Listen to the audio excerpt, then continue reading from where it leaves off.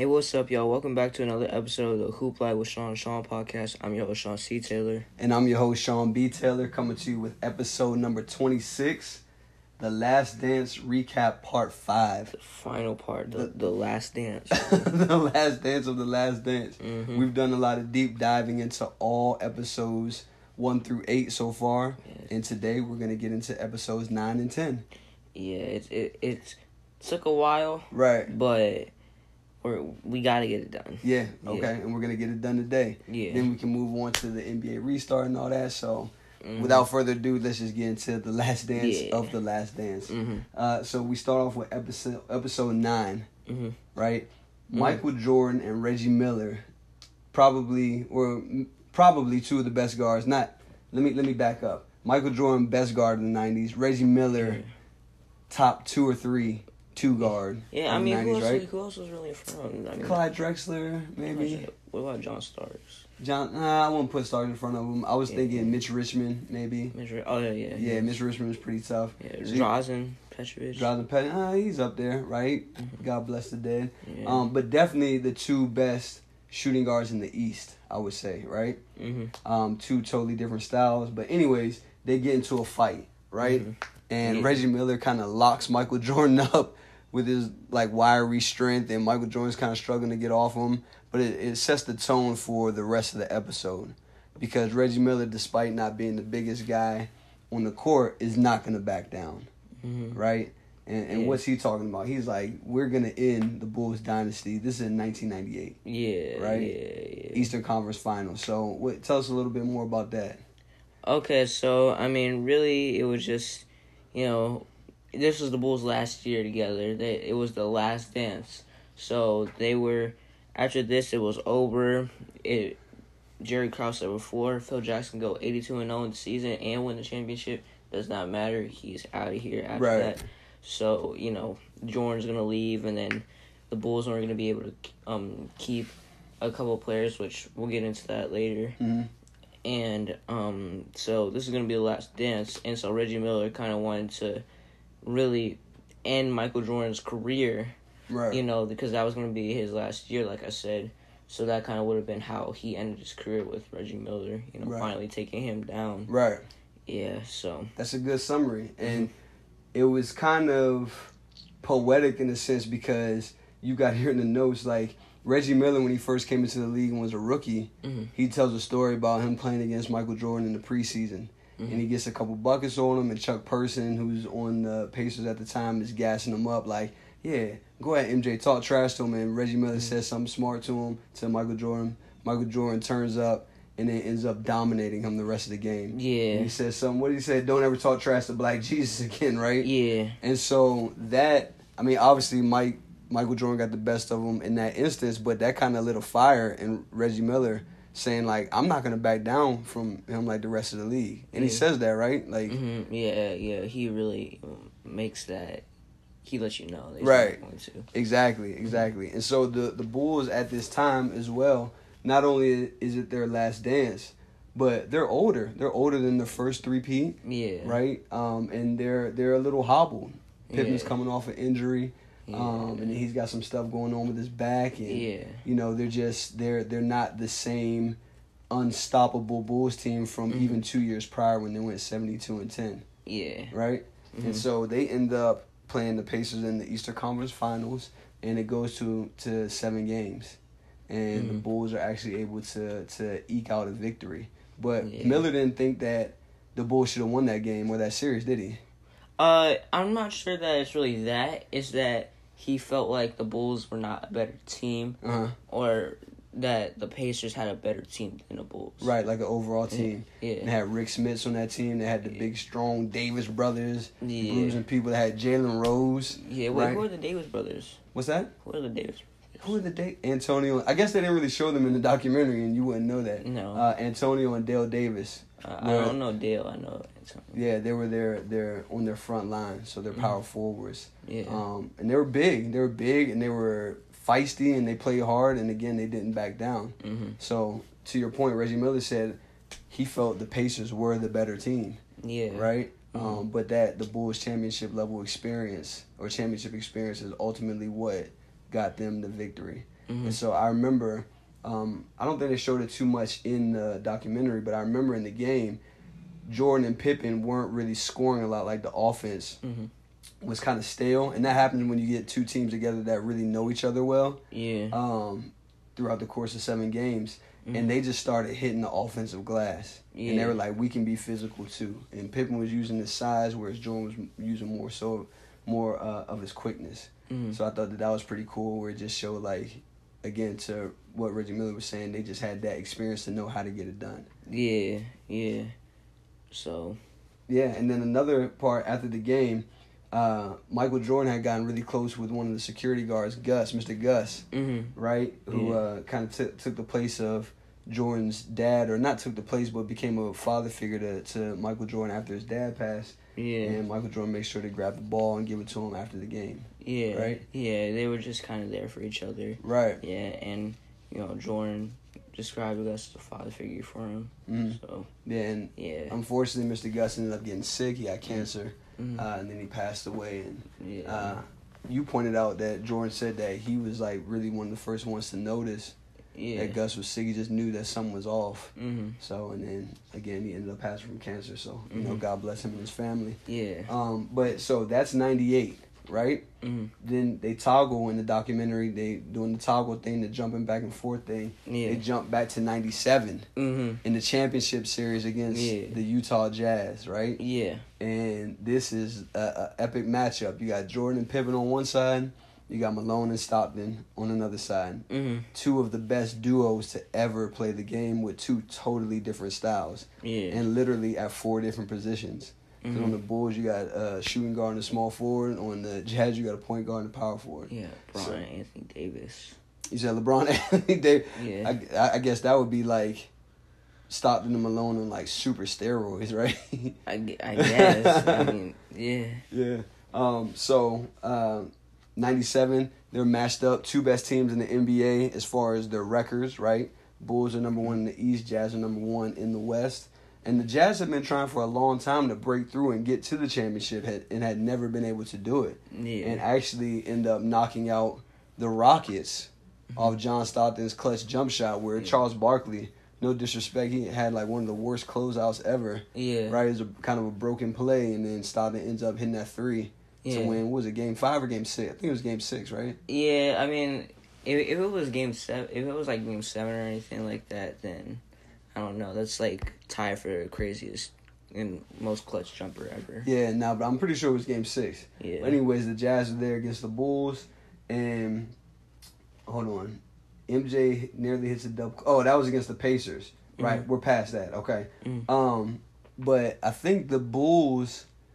I don't remember who won the first game, right? In the Jazz series. In the Jazz series, I'm pretty sure it was the Jazz. Okay, so the Jazz get the first game.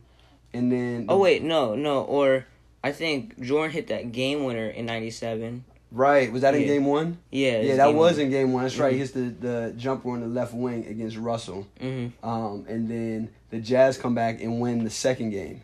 Yeah. Right? And then they split the next 2 games, so then the series is tied 2-2. Yeah. And then we have the infamous flu game. Yeah. Right? Flu game, food poisoning. Right. Game. This is where things get interesting, right? Because everybody, the popular belief is that Michael Jordan had the flu, right? He had an IV hooked up to him before the game. He's like falling over Scottie Pippen, can barely stand up, right? But Michael Jordan comes out and says that he got food poisoning. Yeah. He got food poisoning in Utah. They're playing in Utah. Yeah. He says he was hungry. He ordered a pizza. It was himself, Tim Grover, maybe 1 or 2 other people in there, right? And that he eats the pizza and then he gets sick, right? Yeah, and there was like 5 other dudes that, delivered the pizza. So that's what Jordan says, right? Yeah. What do you think about that story? I mean, it's probably true. You think it's true? I mean, I don't know why he would, say that, but like 5 other guys, I mean, just don't eat the pizza, man. Right, right. Don't eat the pizza. Okay, so at first when he initially said it, I said, "Oh, that makes a little bit of sense, right?" But then when he said, "I was the only one that ate the pizza," that made me look. See your face right there. You just looked at me crazy, right? Yeah. He said I was the only one that ate the pizza, right? I forgot that he said You that. forgot that he said that, right? Yeah. So my thing is like, I'm 38 years old, right? Mm-hmm. Never in my life have I seen someone just eat a whole pizza, right? When there's other people present. You're telling me that no one else took not even one slice. You ate the whole thing and there was at least 2 other people in your room? Yeah. That sounds a little suspect to me, right? Yeah, it's a little selfish. right, it's a little selfish. It's Because if other people wanted pizza, you would be like, well, let's order a couple pizzas, right? Mm-hmm. You wouldn't just order one pizza. You tell me no one else wanted pizza. Everybody loves pizza. Mm-hmm. I'm sorry I cut you off, but you said it's selfish, and then what? Yeah, and it's just like, if someone did that, someone definitely couldn't do that like the night before, like now. Right. You know, in the NBA, it's just like, you just can't do that. Why? Why can't you do that? Because it's just like, then people are going to get on you, teammates going to get on you, Right. But then they just really didn't know and didn't care. Right. Well, there wasn't as much access to players as there is now, right? Mm-hmm. Maybe not right now because of the bubble, but in general, right? Mm-hmm. And so he says, he throws that in there, I'm the only one that ate the pizza. He was very clear on saying that. I'm like, I don't know about this now, right? Mm-hmm. And so a couple weeks after that episode aired, the guy who supposedly made the pizza and delivered the pizza said, we did nothing to that pizza. There was one guy who, like, I made the pizza, I delivered the pizza. There wasn't 5 guys. Like, I don't know what this guy's talking about, right? Mm-hmm. So I'm going to actually say I'm not sure that I believe that it was food poisoning. I don't know what it was, right? I just don't know that it was food poisoning, right? Yeah, and they said it was symptoms of the flu. So. Right, flu-like symptoms, right? Mm-hmm. Yeah, that's a great point. Yeah, so I don't know, but the dude was from, like, he was in Utah, and Jordan, they say this later in the podcast, or maybe it was the same episode. No, it was next episode that Jordan's wife wouldn't even let their kids go to Utah. Right. Because it was too hostile of an environment. Right. So, like, I don't know who I believe here. Yeah, that's a good point. Yeah. That's a great point. I guess we'll never know, right? Yeah. So, but Jordan comes out in Game 5, has one of the epic performances of all time in the finals. Yeah. Has 38 points, hits a clutch 3. You put that here, hits a clutch 3 to go up 88-85 with about 30 seconds left in the game, right? Yeah. So he played 44 minutes and 38 points with flu-like symptoms, right? Jeez. And the thing is, right? Mm-hmm. But then when you read out the score, he has 38 of their 88 points. He has like 45% of their points. Oh, God. Right? Right? So that's what, and we'll get into the 98 finals, a similar situation with the share of points that Jordan ends up having. But that's incredible. Yeah. And to do that with flu-like symptoms. And now, obviously, the shoes he was wearing at the time, the Jordan 12s, the black and red ones, those are called the flu games. Very iconic, right? Mm-hmm. So that just kind of added to the myth of Michael Jordan, right? Yeah. And so then he goes on, where the Bulls go on, they play in Game 6. Mm-hmm. Steve Kerr, there's kind of like a little sidebar about Steve Kerr in the build-up because he hits a big shot in Game 6. Mm-hmm. And you put a great note in here. Well, I guess it's not great, but it's a very a strong observation because I think it speaks to who Steve Kerr is. It talks about how his dad, who is a professor, actually got killed when Steve Kerr was young. Yeah. And that kind of built that intestinal fortitude in Steve Kerr. Because previously in the documentary, him and Jordan got in a fight, and Steve Kerr's like, I didn't back down. Yeah. Right? And he kind of talks about that, how, like, you know, my dad had got killed, and he always told me to stand up for what I believe in, and, like, I told myself I would never back down. So I thought that was pretty, like, not cool, but you get what I'm trying to say? Like, it just really gave a deeper look into his character and what gave him the strength to not back down against Jordan, but then also to hit a big bucket in Game 6, right? Yeah. So what do you think about that? I mean, like, I don't know, man. It's just like, it's almost like, you know, you can't. I don't really know how to feel about it because just like just the tragedy of it. Mm-hmm. And it's just like, I just don't really know how to speak on it. Okay. Yeah, so I don't really have words for that, but, what's the word? Maybe, like, bravo to Steve Kerr. Right. Yeah, like... Well, I respect your honesty with that. Mm-hmm. So, Jordan says that he knew that Steve Kerr was... And just a quick sidebar, you did a great job with these notes.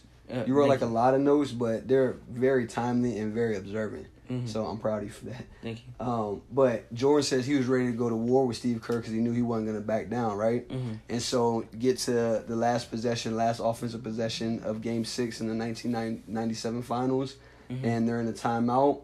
And Jordan says, hey, Stockton's going to double. I'm going to kick it to you, and you're going to make the shot, mm-hmm. right? And Steve Kerr's like, all right, I'll be ready. Yeah, no, he was, like, yelling is what he said. Right. Yeah, like, you can even hear it in the, when they showed it in the documentary. He was like, I'll be ready. Like, right. He was, like, yelling. It was like... Yeah. Yeah. Well, it's interesting because I know exactly what clip you're talking about. And Jordan is almost like he's drinking his water, Gatorade, whatever. He's kind of, like, not paying attention to Steve Kerr. Mm-hmm. When Steve Kerr's yelling at, like, he said what he said, and Steve Kerr's, like, yelling back at him, right? And I always thought that's weird that Jordan is just kind of almost ignoring him. Mm-hmm. But Steve Kerr says that Jordan knew that the cameras were on him, mm-hmm. right? And the mics were right there. So he didn't want to give it too much attention, right? Mm-hmm. He just said what he said, and then he was kind of like trying to play it cool. Mm-hmm. But Steve Kerr's like, yeah, he's so excited. Like, I'm going to be ready because you don't get a lot of shots. And he's kind of gassing up, and Jordan's kind of looking like, man, shut up, man. Be quiet, right? Mm-hmm. Did you catch that? I can kind of see, like, yeah, be quiet, like, right. We gotta execute. Right. But, Steve Kerr, you do what you want. It worked. It was no different than what, I guess it was planned. Right. But, yeah. I mean, Jordan catches on the left wing, Russell's on him. Yeah. He drives in. Stockton comes for the double. Jordan does a textbook step through. And then the thing that I loved about the documentary, we talked about this before, were all the multiple camera angles. Mm-hmm. That and the additional audio that you didn't catch before, right? Mm-hmm. But they show an angle that I had never seen before where Jordan, because I'm like, how did Kerr end up so wide open, right? Like, I knew he was going to be open, but that wide open. Yeah. Jordan, when he steps through, he does a fake. Like, he doesn't look like he's going to throw the ball, skip it across to the corner. I think Kukoc is in the corner. Mm-hmm. And he fakes like he's going to skip it over there, and it kind of freezes the defense. Mm-hmm. And that little fake, that little no-look, right, which is something that LeBron, Magic, those guys are great at, right? Chris Paul freezes the defense for that half a second, and then he kicks it to Steve Kerr, who doesn't shoot the three. He steps in some. That's what I was going to say earlier. That's why I kind of, like, paused for a second. Okay. Yeah. I'm sorry, I didn't mean to take your thunder. No, you're fine. Now it's you. Nah, but go ahead. So you notice how he stepped in, right? Yeah, he stepped in. A lot of guys nowadays just shoot three. Right. But, it's good that he stepped in, took that easy shot. Right. Especially guys back then could knock that shot down like it's a layup. Yeah. So that's a good point. It hit all bottoms. And Stockton, when he goes to retreat from Jordan, right? He gets again stuck on that little no look. Mm-hmm. And so when he goes to close out on Curry, he kind of slips. Yeah, he stumbles, right? And he's like it's kind of below. It was a tougher shot than it may seem because he was kind of there, like under him. Right. Not. I'm about to say something. It's not of this difficulty, but it almost seemed a little bit like the Ray Allen, Tony Parker shot. No, I know what you mean. Yeah, but because Steve Kerr was on perfect balance. Right. So yeah, I mean, I get how you're drawing the similarity because Tony Parker, again, that's why that shot to me, I mean, there's a myriad of reasons why that shot is great to me, but one of the greatest reasons is because when you go back and you look at the still shot, right, when he's about to actually release the ball, Tony Parker is literally right under him. His hand is like on Ray Allen's hip. Mm-hmm. And it's like, oh my God, like to have that level of focus is just incredible. But so I get what you were saying because Stockton was kind of stumbling underneath him. Mm-hmm. Not as big of a shot. It wasn't a three. He wasn't stepping back. And this game was tied, and it was game 6. Yeah, when right? they were up. Yeah. Right. Yeah, I mean, it's crazy to still think about that shot, but yeah, I mean that shot is an all time classic. And we may actually get into, well, we're going to get into another shot here in a minute that rivals that Ray Allen shot for possibly the best shot in finals history, right?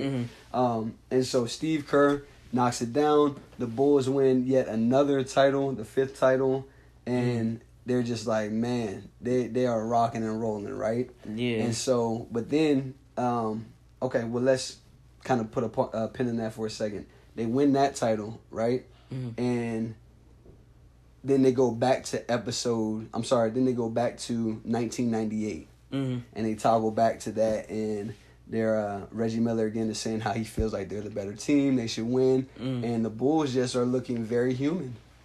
They're not looking like the steamrollers that they were in 1996 or in the first three-peat series, right? Mm-hmm. Now, do you think that is a combination, or do you think it's primarily age and injuries, like the little dings and stuff that come along with that? Do you think it was the mental fatigue that came with winning or going on yet another championship run? Or do you think it was like a mixture of both? Definitely a mixture of both. Uh-huh. Jordan, he talked about how he was, really getting tired in that final series. Mm-hmm. Mentally and physically. Mm-hmm. Especially in that last game in 98, because Pippen got hurt. He had hurt his back. Right. Yeah, so I think it was definitely a mixture of both. And he's even talked about his whole career, like, he said, like, something like, I would never do it all again because just the how it messes up, like, your mental and stuff. Oh, right. Yeah, it's just, like, a game I could really never win. Right, you're talking about as far as embracing, like, the whole icon role and trying to look, like, super squeaky clean and all that, the imagery, right? Because he really loved the game of basketball, right? Almost to, like the level of being an artist, right? He just loved the game of basketball. But, like you said, I think all the other stuff was just weighing in on him. And Dennis Rodman says something about that in one of the previous episodes. He says, basketball is easy. It's a simple game. It's all the other stuff that comes along with it that wears you down, right? Yeah, what do you think about that? Because now, in 2020, it's almost like more. The athletes nowadays, like, the camera, and you said this earlier, the camera, the mics, they're always on you. Like, how do you think the guys are, like, how do you think they're able to deal with that? I don't know. It's just really, just kind of have to get used to it. Some of these guys, it might be a little bit easier for them. I don't know, because it might be kind of a transition. Because, like, someone like LeBron is getting all this hype, like, even before he gets into the league. Since he was, like, 16. Yeah, since he was 16, and, getting looked at. And then, he comes to the league, he's a huge star, and then people, he was receiving this hate and stuff, but, it's just, like, I think he adapted to it well, but some dudes, it can, they could maybe fold. Yeah, and it would be reasonable if they did, because, like you said, LeBron, in 96, when he was 16 years old, he was already being heralded as the next Jordan, and came into the league at 18 with as much or more hype than I've ever seen from any athlete. Definitely the most hyped athlete that I've seen in my lifetime, right? And he was actually better. He was actually better than the hype. Like, this guy is just, one of the all-time greats, man. And the fact that he hasn't let the off-the-court stuff just totally crush him, is just a testament to his character and his will. So, big shout-out to LeBron. And so, Jordan is like, I'm tired. And now we've come to episode 10. Into episode 9, they win it against Utah, and then they're battling for their lives in the 1998 Eastern Conference Finals, right? Yeah. We're in episode 10. And so we're really at the last dance of the last dance. And you wrote a great point here, or you made a great note here, right? Mark Vansel, who is someone who commentated many times throughout the documentary. I think he may have even written a book on Michael Jordan. But on the third bullet point, what did he say about Michael Jordan in relation to Michael Jordan's greatest gift? He said, word for word, his gift was not that he could jump high, run fast, shoot a basketball.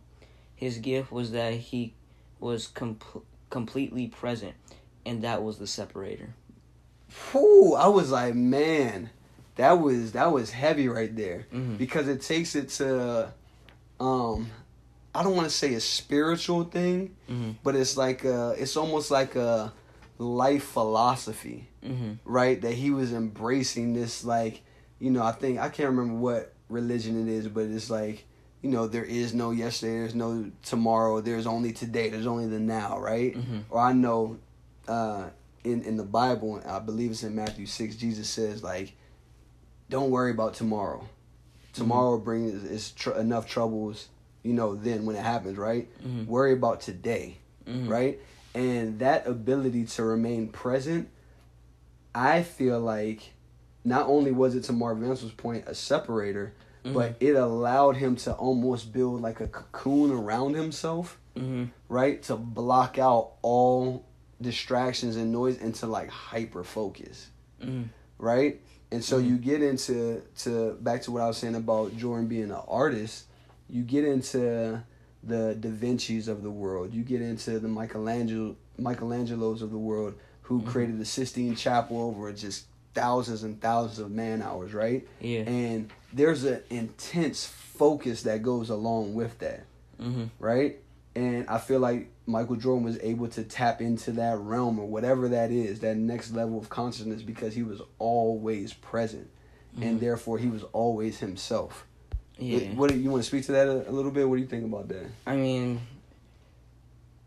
I don't really, again, I just don't really have any words for that. It's just like, it's deep. It's deep. It's very deep. Like, right. When we get into the all-time greats on, like, really planet Earth. Right. Yeah, right. It's just like Earthlings. Yeah, like, greatest Earthlings of all time. Right. Yeah, it's just like he tapped in, like he's thinking outside of this world. Right. Yeah. On like another level, right? But so we go back to the athletes of today, right? And there's so much focus put on them, so much attention, and there's so many distractions, right? Even just in your cell phone, you got social media, you got the internet where you can search things up, right? You got pictures and videos and just music. There's so many things that can distract you. Do you think that it's possible to see another athlete like lock in like that for a sustained amount of time? Not for a game or even for a season, but I mean, he had 6 rings in 8 years is a pretty remarkable run, right? Do you think another athlete can match that level of focus given today's climate? Probably not, because just all the social media and stuff. It just really be tough too. Right. I just don't really see it. Right. I mean, you kept it short and sweet. I will say with this bubble, right? And LeBron said this in an interview recently. You got to really love the hoop with these guys being in this bubble, right? Because your family's not there. You can't leave. Like, it's almost like an extended basketball camp, but for like really, really, really rich and talented players, right? So, I mean, you got to be, and there's no fans. So you got to be locked all the way in. And, I mean, you see guys like Damian Lillard just going to a totally different level. And he said from the jump, like, I'm locked in. I'm not coming here to waste my time. I'm coming here to win. And they did that. So I feel like he was able to tap into that level of thinking, and it paid off for himself and the Blazers, which we'll see coming up here in a couple of days in the playoffs. So, yeah, I think that was a great quote to start it off with, because when you're talking about folks who are super talented and super athletic, you have to look for the mental part to be the separator. And I think that's what it was for Jordan. That, and the fact that he was like insanely competitive. Yeah. Like in everything, like go fish, all that stuff, right? And so Vancell also says Jordan didn't allow things that were out of his control to cause his downfall, and that he wasn't fearful. But I guess, again, if you're locked in on what you can do and focused on what you can do, there's really nothing to be scared of. Yeah. Right? Like they said, they asked him about being scared of making a shot, and he was like, why would I be scared of or missing a shot? And he said, why would I be scared of missing a shot I haven't taken yet? Yeah. Right? I'm like, whoa, that's pretty serious. Yeah. And so we touched on the part about Jordan and the Bulls, or I'm sorry, Jordan's wife not letting the kids go to Utah for the '98 conference final for the championship because they're playing again, right? Second time in 2 years, two best teams in the NBA. But this time, the Jazz really feel like they've got the Bulls' number, right? So Jordan is, out there with his teammates, and the Jazz win Game 1 in overtime, right? The Bulls win Game 2, and then what happens in Game 3? Probably the biggest blowout of like all time. Well, biggest embarrassment. Right. People don't even really talk about this at all. Lowest amount of points scored in a single game. By any team in NBA history, I'm pretty sure. In the finals, you said? Yeah, that's at least been recorded. Right. Yeah. Right. So, I mean, the score. So the Bulls, they easily defeated the Jazz in Game 3, 96-54. Right. That's 42 points. Yeah. In the finals. Right. I don't know how the series is competitive from that point on. Right. Right. Yeah. Yeah, I mean, I remember watching that game as a kid and being just being so happy because I love Jordan. And I'm like, this is actually happening. Like, they're destroying them. Like, they just, tighten the screws on them defensively. Yeah. And, I mean, they broke their will in that game. There's really no other way to put it. Yeah. Wait, so since you watched that game, how many times, how many possessions did it take for the Jazz to score? I really don't remember. I just remember thinking to myself at the time, the Bulls are locked all the way in. Got to. When I say that, I mean on every possession. And it reminds me kind of Kobe and Shaq's Lakers and LeBron and Dwayne Wade's Heat. When those teams are locked in, or even Golden State with Kevin Durant, right? Yeah. When they're locked in, they're scary. They're scary, especially on the defensive side. And we talked about this before. One thing the Bulls don't get enough credit for, in my opinion, is their defense. Their ability to maintain championship-level defense for nearly a decade, right? And I remember watching that game and thinking, Utah can't score. I mean, Chicago is rotating on everything. They're swarming around.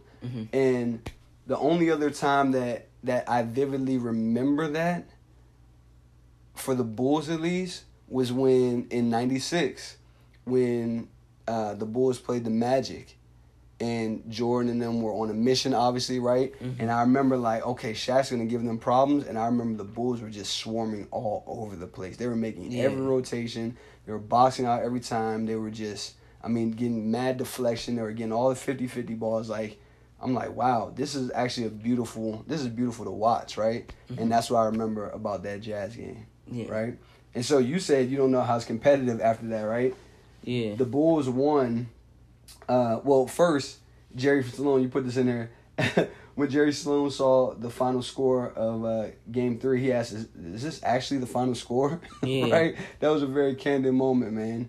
God bless Jerry Sloan. He's since passed on. And then Dennis Rodman skips practice the next day to go to a wrestling match with Hulk Hogan. Yeah. Right? Yeah. How crazy is that? I don't really think he was thinking. Right. Right. Seriously, I don't think he was thinking about, anything else. Right. But, I'm going to go to this wrestling match. I got nothing else to do anytime soon. Yeah. Aside from continue playing the championship. I don't even know if he was thinking that. You don't think he was thinking that? I don't. I seriously don't. You said it earlier. You're like, there's no way something like this could happen in today's climate, right? Because guys you would get crushed in the media, right? Crushed. Yeah, but, it's a total, there would be think pieces about it, and Stephen A. Smith and Nick Wright were going crazy rants about it, right? But back then it was just kind of people spoke about it, right? And then it was over. It was just on to the next, right? Sports didn't dominate our culture and our psyche as much as it does now, right? So, that was crazy. But he comes back and he balls out in Game 4. Yeah. Gets a ton of rebounds, and the Bulls win Game 4, right? And they say they want to close it out Game 5 in Chicago.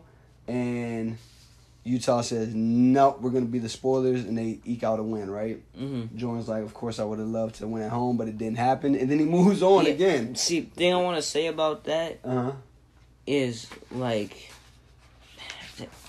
I was thinking about something ever since I had, like, the chance to write these notes. And I can't remember it now. If I remember it, then I'll say it. Okay. But it just, like, I don't know, just something about Jordan just, being, like, just kind of like a god in basketball. A god in basketball? What are you talking about, man? Like, I don't know. Like, just the way that sounds. Right. Just, yeah. I mean, well, again, I think it goes back to the Hansel quote from the beginning of the episode that you wrote down. Mm-hmm. He was always present, right? Mm-hmm. So he's like, yeah, I'm upset that we didn't win. I obviously wanted to close it out at home and not to play another game, but it didn't happen. What else can you say? Like, it drives me crazy nowadays when I'm watching sports shows and folks try to, like, micro-analyze stuff that's just very obvious. Mm-hmm. It's very basic. Like, you tried your best. You obviously wanted to win, right? Mm-hmm. And you lost. Sometimes that's how it goes. And then you just move on. That's it. There's nothing else to talk about, right? And I think that was, again, the separator for him, right? You said a basketball god. That's so funny. Yeah. And so you said it earlier about how the Bulls have to go back to Utah, and like Juanita Jordan, Michael Jordan's wife at the time, was like, no, the kids can't even go. And Michael Jordan says, listen, I'm packing one suit, right? I'm packing one suit like that. I'm packing one suit, and that's it, right? Yeah. And so... Wait, are you sure it was that time? Actually, you know what? No, he said that about the Phoenix series. Good catch. He said about the Phoenix, and they won that game as well. That game 6, right? Yeah. So he's just like, all right, well, kids, y'all stay at home. I'm gonna, take care of business. And before game 6, Scottie Pippen is feeling stiffness in his back. A few minutes into the game, he dunks the ball and pulls something in his back. Yeah. And it's basically like, I'm done. Like, he was just hurt. He's limping up and down the court. He finishes the game with 8 points, right? Even though he did a lot of intangible stuff, right, and played the game the right way to help them in the game, he just couldn't really score. And the Bulls didn't have a lot of guys outside of Jordan and Pippen that could generate their own shot. Yeah, and he said Jordan was just running up and down the floor taking every shot. He actually was taking every shot. Right. Yeah, right. Like there was very few possessions, in the game where someone else took a shot. Like, I'd say, like, the rest of the team could get, like, 2 shots in the quarter. Yeah. Yeah, he took a lot of shots, but do you think that was the best course of action? Do you think that was the best strategy? I mean, it's Jordan, and they said that, and his teammates even said, like, he had found out how to win games. Right. At one point. BJ Armstrong said that. I remember that. And then once he, found that out, then it was over. Right. So, I mean, probably. Yeah. Right. Very basic, right? Very obvious. I think it was the best course of action because obviously we'll get into the outcome in a minute, right? For those that don't know. But they had a system. They had a system. And I think one of the brilliant components of the triangle was that when you have a system that is interchangeable, yes, it allows you to be creative, but it also allows you to focus on doing your job, right? You never really have to do anything that you're not good at, right? Or anything that's unexpected. And once you do that, it allows you to, like, just hyper-focus, right? And it allows the team to maintain a certain level of continuity, if that makes sense, right? So I don't want Steve Kerr dribbling down, taking 3 dribbles between his legs and pulling up for a 3. Steve Kerr doesn't want to do that, right? But he knows that he's going to pass, he's going to cut, okay, and if the shot presents itself, then he's obviously going to take it, right? Yeah. And so Jordan he's hot in the first half, right? I think he starts off like 9 for 11 or 9 for 13, something crazy like that, right? Yeah. He's just killing out of the post mostly. And Pippen at this time is out of the game, right? Yeah. Second half starts, Pippen comes back out. He's just basically running up and down the court. He's a body, but again making just good winning basketball plays, right? But the score is kind of a dogfight, right? And Jordan gets cold. He's not making a lot of shots. But because they lock in defensively, Utah is not able to pull away, right? And on the flip side, Utah doesn't have a lot of people that can create for themselves either. So that's almost kind of a blessing for the Bulls. You know, outside of Malone, Stockton's not really a shot creator. Hornacek, Russell, none of those guys are really shot creators. Yeah. Right? What do you think would have happened if they would have played against a team that had a little bit more of a dynamic offense? You think they would have run into some problems, or you think they still would have been able to strap them up? For the Bulls? Yeah. I feel like it would have been a little bit of a problem because just like, you know, Jordan's great defensively. Steve Kerr ain't bad. Ron Harper's still there, right? Yeah, Ron Harper's a good defender. Yeah, he's a good defender as well. They got big guys in Luke Longley, Bill Wennington, but other than that, right? You know, it'd be kind of tough, I think.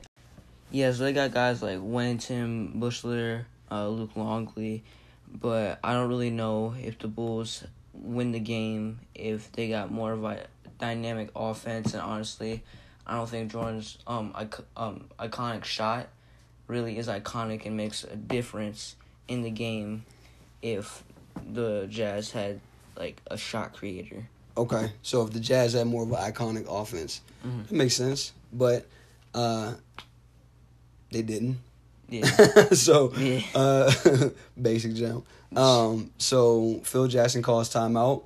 None of the guys are looking concerned at all. Even though they're down 3, it's 30 seconds, 40 seconds left, right? And so over the next 30, 40 seconds, we witness just a great series of events from Michael Jordan, right? Like, arguably one of the greatest, right, in finals history. So Michael Jordan gets the inbounds pass. He goes strong side right past Brian Russell. Brian Russell actually almost strips the ball from Michael Jordan, but because Michael Jordan has these huge hands, he's able to like kind of hold on to it. Not kind of hold on to it. He's able to hold on to it and then finish the layup, right? Yeah. Honestly, like, it was almost tougher than, like, if he would have hit that instead of the shot, I feel like that would have been tougher.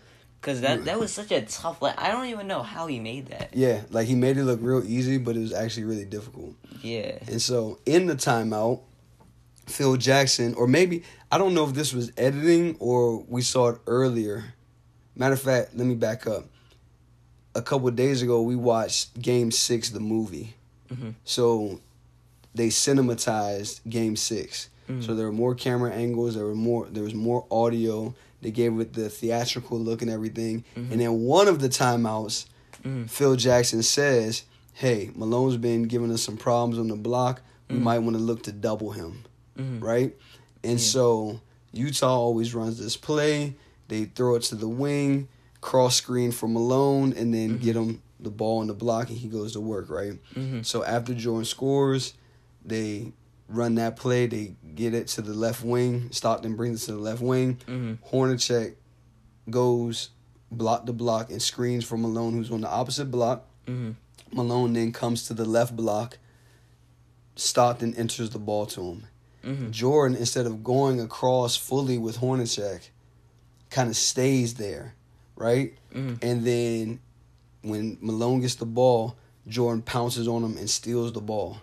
Swipes it from him without fouling, which, like we've talked about before, that's very difficult to do, to knock the ball away from someone. Like, pros sometimes make it look easy, but it's hard to just pluck somebody like that without fouling him. He really, like, slapped the ball. Right, he just slapped it down out of his hands, right?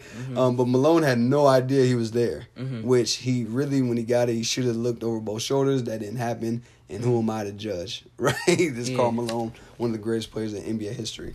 But Jordan slaps the ball out of his hands. Malone falls. Jordan picks it up and then starts bringing the ball down the left side of the court, right? Clears out everybody. He's got it. Clock is running down. And then, as you said, he hits the shot. Do you want to take us through that last play? Okay, so really, just, he's got the ball on the left side of the court in his left hand. Byron Russell on him. He's just kind of in an ISO, really. Everyone just is cleared out, really. Scottie Pippen even say when Jordan got the ball, he's just thinking, get out the way, just get out the way, let him go to work. Mm-hmm. And Jordan then, I'm pretty sure he might have crossed over. He might have just already had it in his right hand. Yeah, he already had it in his right hand. He went towards the free throw line, and then snatched back real quick. Mm-hmm.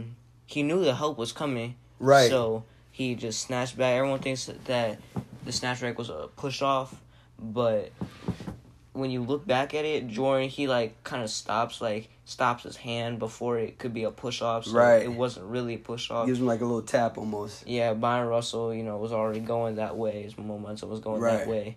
And Byron Russell didn't even argue the call. And then Jordan gets a wide open jumper. Right. And just knocks it down. He had to hold his follow through because he was so tired. Right. Yeah. That's a good point. Yeah. And so he comes down, like you said, on the left side.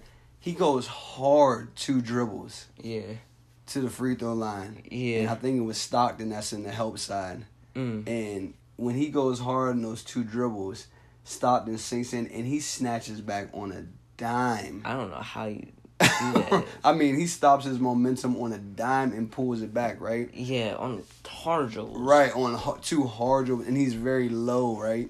Mm-hmm. Snatches back, Russell falls. Mm-hmm. And then, like you said, Jordan pulls up to shoot it. He holds the follow through because, like we mentioned, Jordan had gotten cold from probably midway through the second quarter throughout the whole third quarter because I think he was just on fumes, right? And so he holds that follow through not as a way to be braggadocious, but as a fundamental jump shot. Yeah. Right? To say, I know I've been tired. I've been pulling short, hitting front rim on my shots. I'm going to make sure this one goes in and it switches through the net. Mm-hmm. Right? And it's just, it's a beautiful, beautiful play. Mm-hmm. You mentioned something about people saying that it was a push-off, but how he really didn't extend. Mm-hmm. I agree with that, right? Mm-hmm. But also, like we just said, to be that size and to go hard 2 dribbles and then to snatch back like that, I don't think people have a true appreciation for how difficult that is, right? Yeah. Like, that's a really difficult move, right? Right. I mean, just try doing that. You might hit yourself in the face with the ball. Right. Like, really, that might be the best you get. Yeah. That's the best you can get. Just hitting yourself in the face with the ball. It's okay. You're not the GOAT. Right, so right. It's okay. Yeah, I mean, I've tried to copy that move a bunch of times. Mm-hmm. It's really, really difficult. Mm-hmm. Right? And the way he's got it at his shoulder at a weird angle dribbling. Yeah. Yeah. Yeah, I mean, that's a good point. You see a lot of guys use what they would call a step back now, right? Mm-hmm.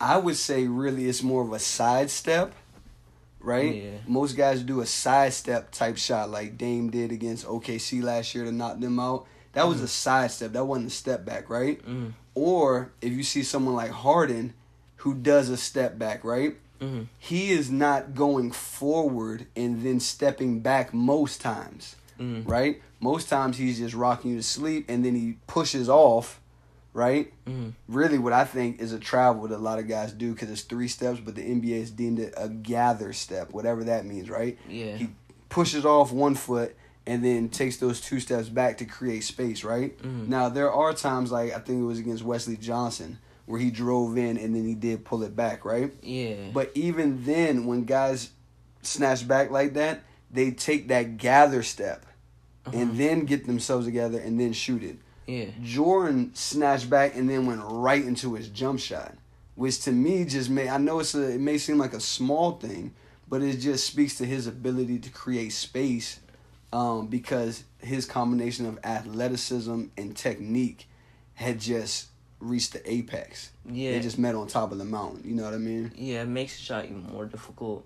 Right. Yeah, it's just because usually you'd be so off balance to shoot right. that, but he was on perfect balance. Right. Yeah, maybe the most perfect balance of his career, maybe. Yeah. Because just I don't think he Jordan really ever since when he was really becoming the GOAT and people started to notice that. I don't know if he's ever got more of a wide open mid range shot. Right. Yeah, that's a good point. Yeah. That's a good one. So you have him 15 years later or 14 years later, whatever it is, shooting, still killing people from the mid-range, But like you said, now it's all come together at the perfect time to give him a wide open jump shot, and that seals the deal. Utah gets a possession.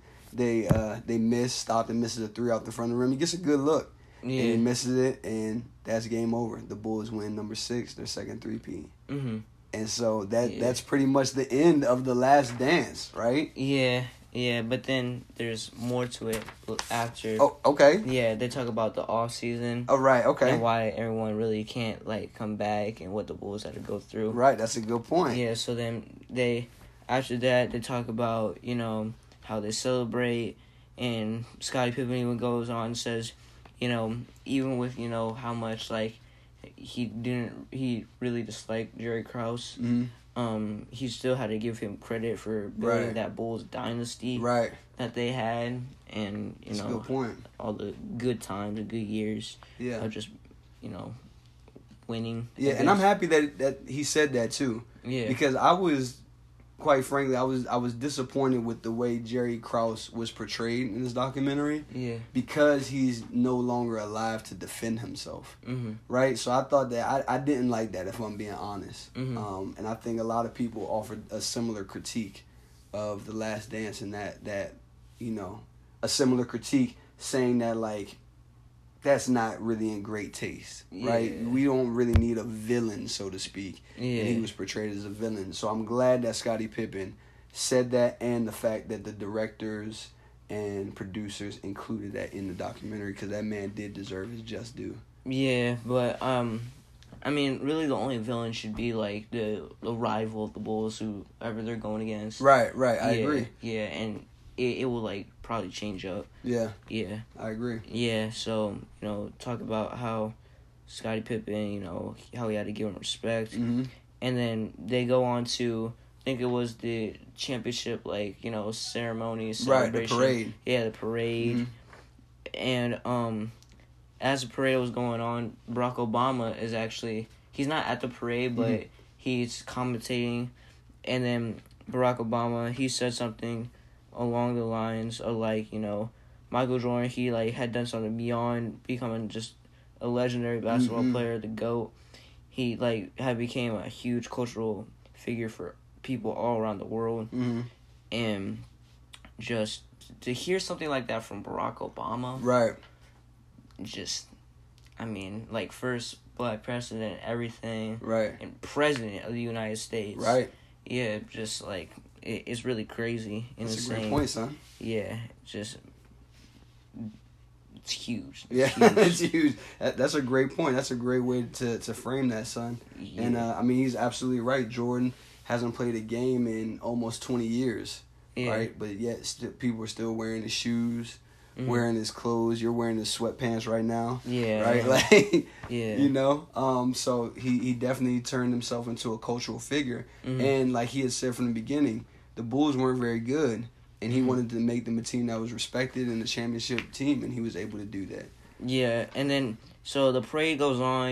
They have a great time, and then they start talking about how the Bulls they start talking about how Jerry Reinsdorf, actually, who was the former owner for the Bulls, actually offered Phil Jackson a chance to come back, right, and be the coach of the Bulls again, or continue to be the coach of the Bulls.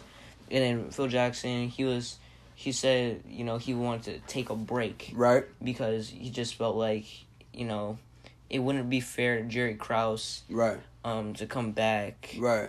And just... And I'm sure he was tired, too. Yeah, he was tired, and I don't know what happened, if something happened between them. I don't know, why Phil Jackson, he wouldn't let Phil Jackson be the head coach anymore and wanted to get rid of him. But, that's, Phil Jackson, I felt was being the bigger man right there. Right. Yeah. Again, that's a good point. And, I'm sure a lot of people, myself included, would have liked to see the Bulls keep going. And eventually, all dynasties have to come to an end, right? It couldn't go on forever. But Jordan said that it picked to him that they didn't get a chance to defend what they earned. But it would have been tough because Pippen was a little bit older.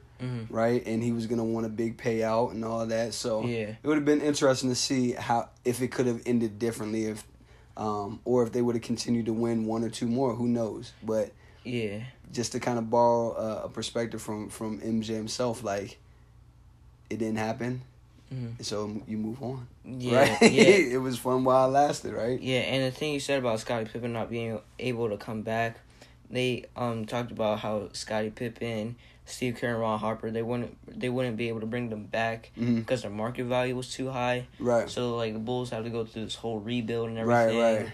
And Phil Jackson, that's one of the reasons why he said that's one of the reasons why he did not want to come back, because they would have not had a good team. Right. And Jordan already retired, but I'm sure Jordan would have came back if Phil Jackson played. Maybe. Yeah, and Jordan said that, and he said, if I come back and Jackson is back, he was like, you think Pip's not going to come back? Of course he's going to come back. Yeah. But, I mean, it's easier to say that now, right? That it didn't happen. And maybe it could have, maybe it couldn't have, but it didn't, right? Yeah, so, I mean, that's kind of tough, I guess. Right. Yeah. So, I'm sorry, just to, we're about to wrap up soon.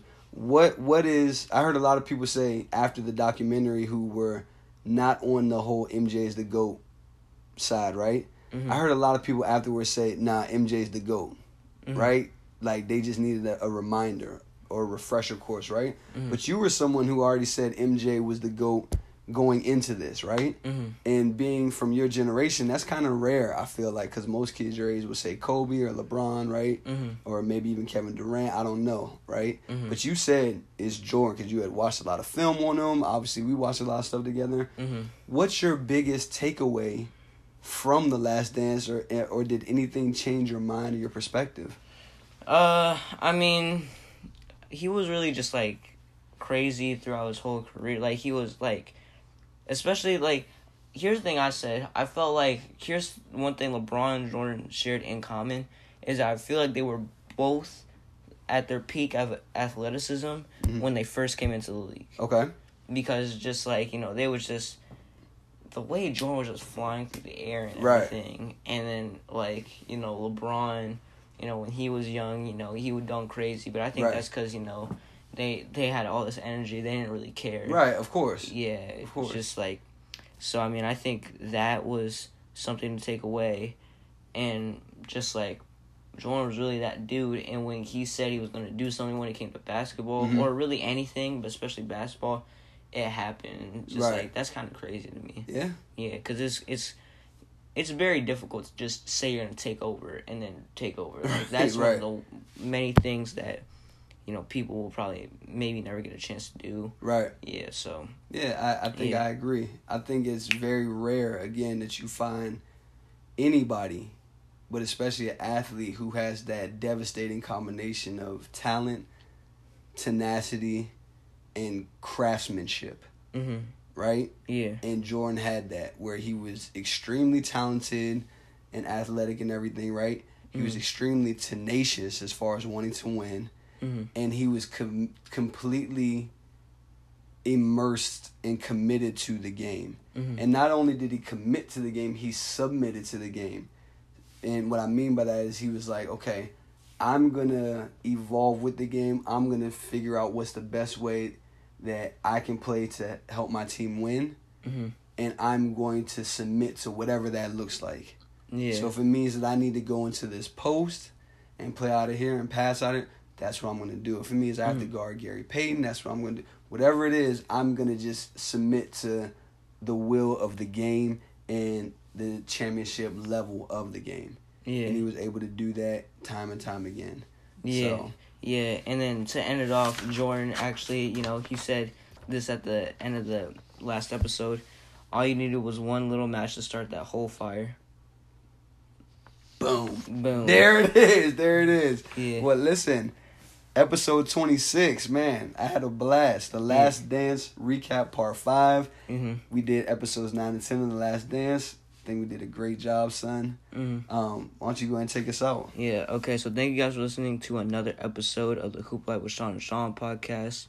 We're on all podcast platforms, including Anchor, Spotify, Google Podcasts, Apple Podcasts, and all other podcast platforms. Oh, and Spotify as well. And rate us 5 stars and feel free to drop us a comment and everything.